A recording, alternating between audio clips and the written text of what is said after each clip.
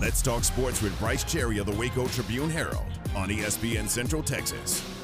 8:35, welcome back into the program. This is Game Time, and we are joined by the sports editor of the Waco Tribune-Herald, Brice Cherry. Brice, in your opinion, does the loss last night in the opening round of the Big 12 tournament, does that affect whether Baylor is a 1 or a 2? And if so, what effect did it have in your opinion?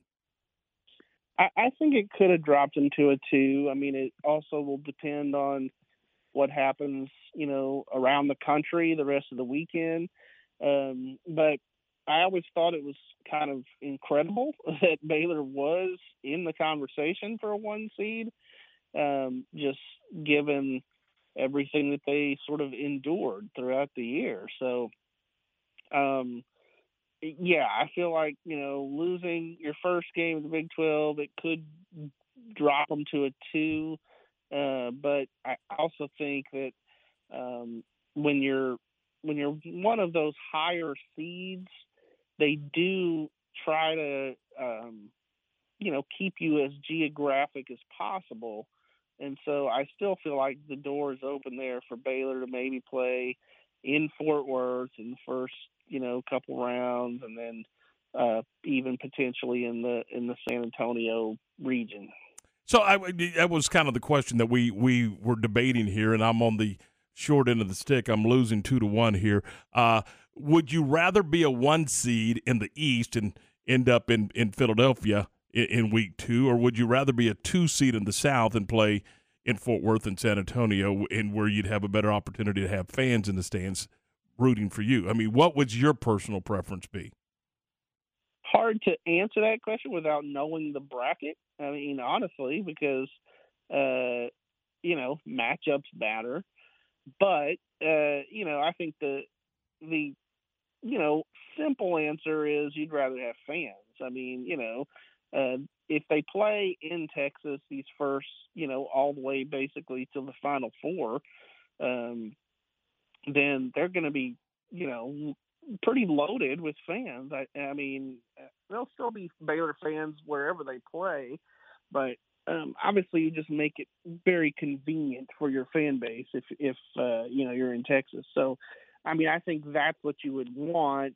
But if you come back and you see that, oh man, if we'd have been the 1 seed over here, we'd have gotten, this particular road or this region that's a little bit easier, then, that might be nice too.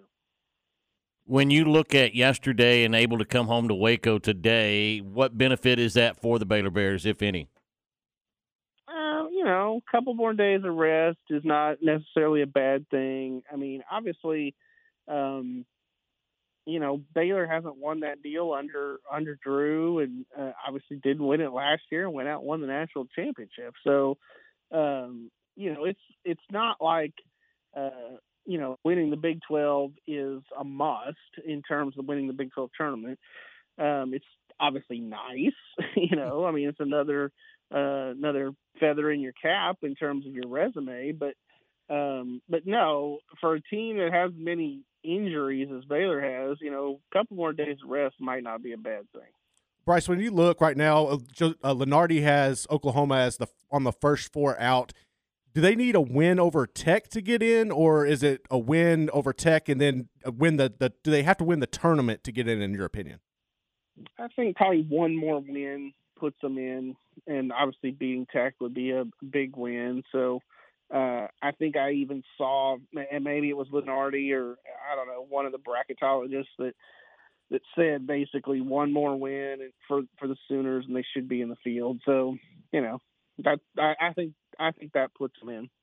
On the women's side, does Nikki Collin and the Baylor women, do they need to do anything in your opinion to improve the resume, or are they pretty much in a good spot? I think they're in a good spot. Again, just like we're talking about with the men, if you go out in your first game, it just never looks that good. I mean, so, if you put up one win, I think, and then maybe if you lost in the semis or lost in the championship game, I don't really think that affects, where they're going to put Baylor too much on the women's side. What do the women have to get accomplished in this Big 12 tournament to get ready for the NCAA tournament? Well, that's a great question because, like I asked that question, different sport, but to Baylor baseball yesterday in terms of, other than winning, what do you want to get accomplished out of this Columbia series, before Big 12 shows up? And so, there's always things that you can work on, within the game, that need shoring up. And so probably, other than wins, I think just keeping the momentum kind of going in the forward direction, I think is big for Nikki Collins' team.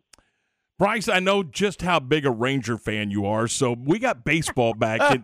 So I know you're excited about that and going to Arlington to watch Ranger baseball. Yeah, I will be making my first trip to Globe Life Park for the Big 12 baseball tournament this year. I have not been to the Rangers' new field, so we got a great place. Well, I also did.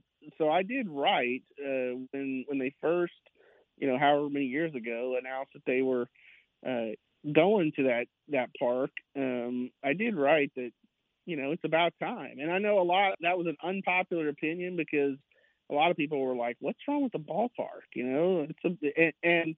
I've seen a lot of games at the ballpark, and certainly it was aesthetically a beautiful place that, it wasn't run down or anything like that, but holy crap, it was so hot there in August or, mid-July or whatever. Give me air conditioning. Shoot. I think having that option is huge. We talked about it a million times. It's a great place in April, May, and even into early June. But once it starts to toast up, man, that can be a oven. And I'm with you. I like the idea of having the AC set at 72. Mm-hmm, absolutely. Let's see what are you guys working on for the trip? Obviously, you got coverage from Kansas City. Yeah, both John and Chad are in KC. I'll be here.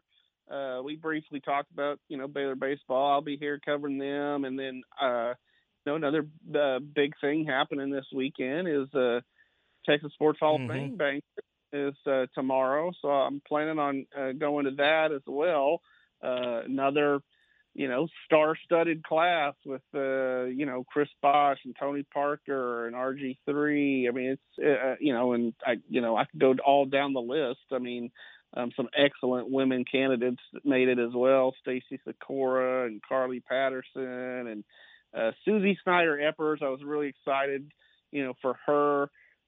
She was one, just pulling the curtain back a little bit. I'm on the selection committee, and she was one I nominated. So I was glad to see her make the cut. Bryson, when you look at that class, if you only had one opportunity to watch one of those individuals for their biggest moment, who would it be? Wow. Heck of a question. Yeah, it really is. Golly, that is a hard question. Because you're talking about some amazing careers. Obviously, my mind goes to basketball because I'm such a big basketball fan. But it's hard to get past RG3 and the Heisman moment when I stood there on the sideline and watched that happen and felt the electricity in that game against Oklahoma. And I'll never forget the reaction, just seeing the reaction of Baylor fans as he won the Heisman when they made that announcement. That was, it was a big moment for that football program. So, I guess I'll make a local answer there and say Robert Griffin, but golly, I don't want to miss any of their careers. Yeah, that's not a bad choice. None of them are, man. We were talking to Jay Black yesterday, and he said there was 4 tickets left. So I'm thinking it's probably a sellout today with only 4 tickets available. which is really cool that that the community is going to turn out like that.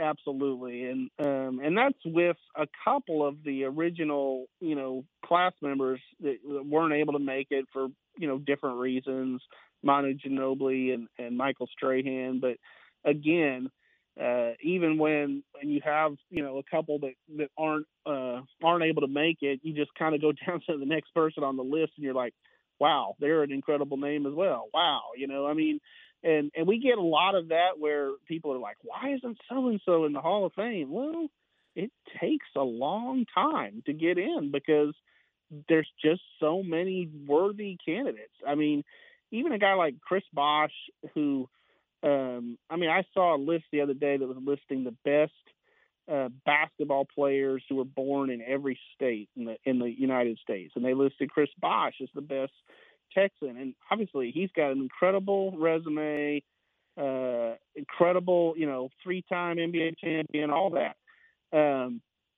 But it was like his third time on the ballot before he got in. I mean, like I said, it just takes a while because there's just so many great athletes. Brice, as always, it is a pleasure, man. We appreciate you being with us, and thanks so much for your time. Yep. Talk to you later, guys.